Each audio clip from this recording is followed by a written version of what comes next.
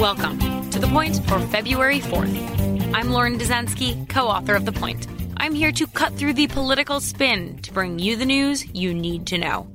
Iowa Democrats voted in the Iowa caucuses on Monday night, but as of Tuesday afternoon, we don't officially know how these Democrats voted. We will know more as of 5 p.m. Eastern, when the Iowa Democratic Party says it will release partial results. How did we get here? In short, the Iowa caucuses have devolved into confusion and chaos. Let's dig into it. The problem all started with the reporting process itself. This year, the Iowa Democratic Party wanted 3 numbers out of each caucus. The first round vote, which showed the numbers of supporters for each candidate in the first round of caucusing. Then the last round, which reflected the number of supporters after realignment. And then the third number, the number of delegates allocated based off of the number out of the last round. It's complicated, but think of it like the allocation of electoral delegates, just in Iowa. And the candidate with the most delegates is the winner of the Iowa caucuses. So there's 3 sets of numbers and a little bit of math. And this year, local officials were given an app to report those 3 numbers. That is where the issue came in. The new app was developed by the party as a way, they hoped, to streamline reporting. But the opposite happened.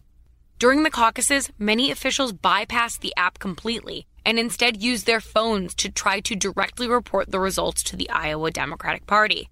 But the app began to fail, and phone lines backed up, with precinct officials reporting a wait of more than an hour on Monday night and Tuesday morning to call in results. That breakdown on both the app and difficulties connecting over the phone left campaigns and news organizations without any official results, and largely in the dark on when and how the outcome of the year-long caucus campaign would be reported. Some campaigns declared victory, despite no official results coming in. Others cast doubt on the entire process. The chaos, which lasted into Tuesday, called into question Iowa's treasured first in the nominating calendar status, and to a large degree has undermined the countless days, millions of dollars, and hours of door-knocking and organizing that campaigns have invested in Iowa over the last year. The technology involved, the app itself, also set off major alarm bells. Iowa Democrats say there was no sign of election interference or foul play, but rather the issue came from a coding error. Nevada Democrats, who will host caucuses of their own in 2 weeks, had planned to use the same app as Iowa. As of Tuesday afternoon, they say that app is not going to be used in Nevada. That brings us to the point. It's still early on in the process, but a day later, we don't know the results of the Iowa caucuses. And we may have just witnessed the first Iowa caucus. And that is the point for February 4th, 2020.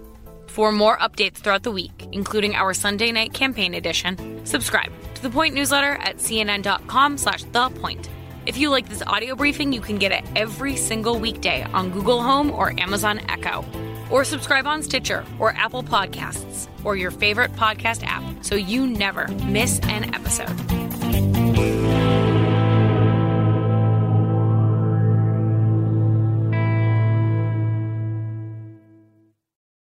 When you work next level.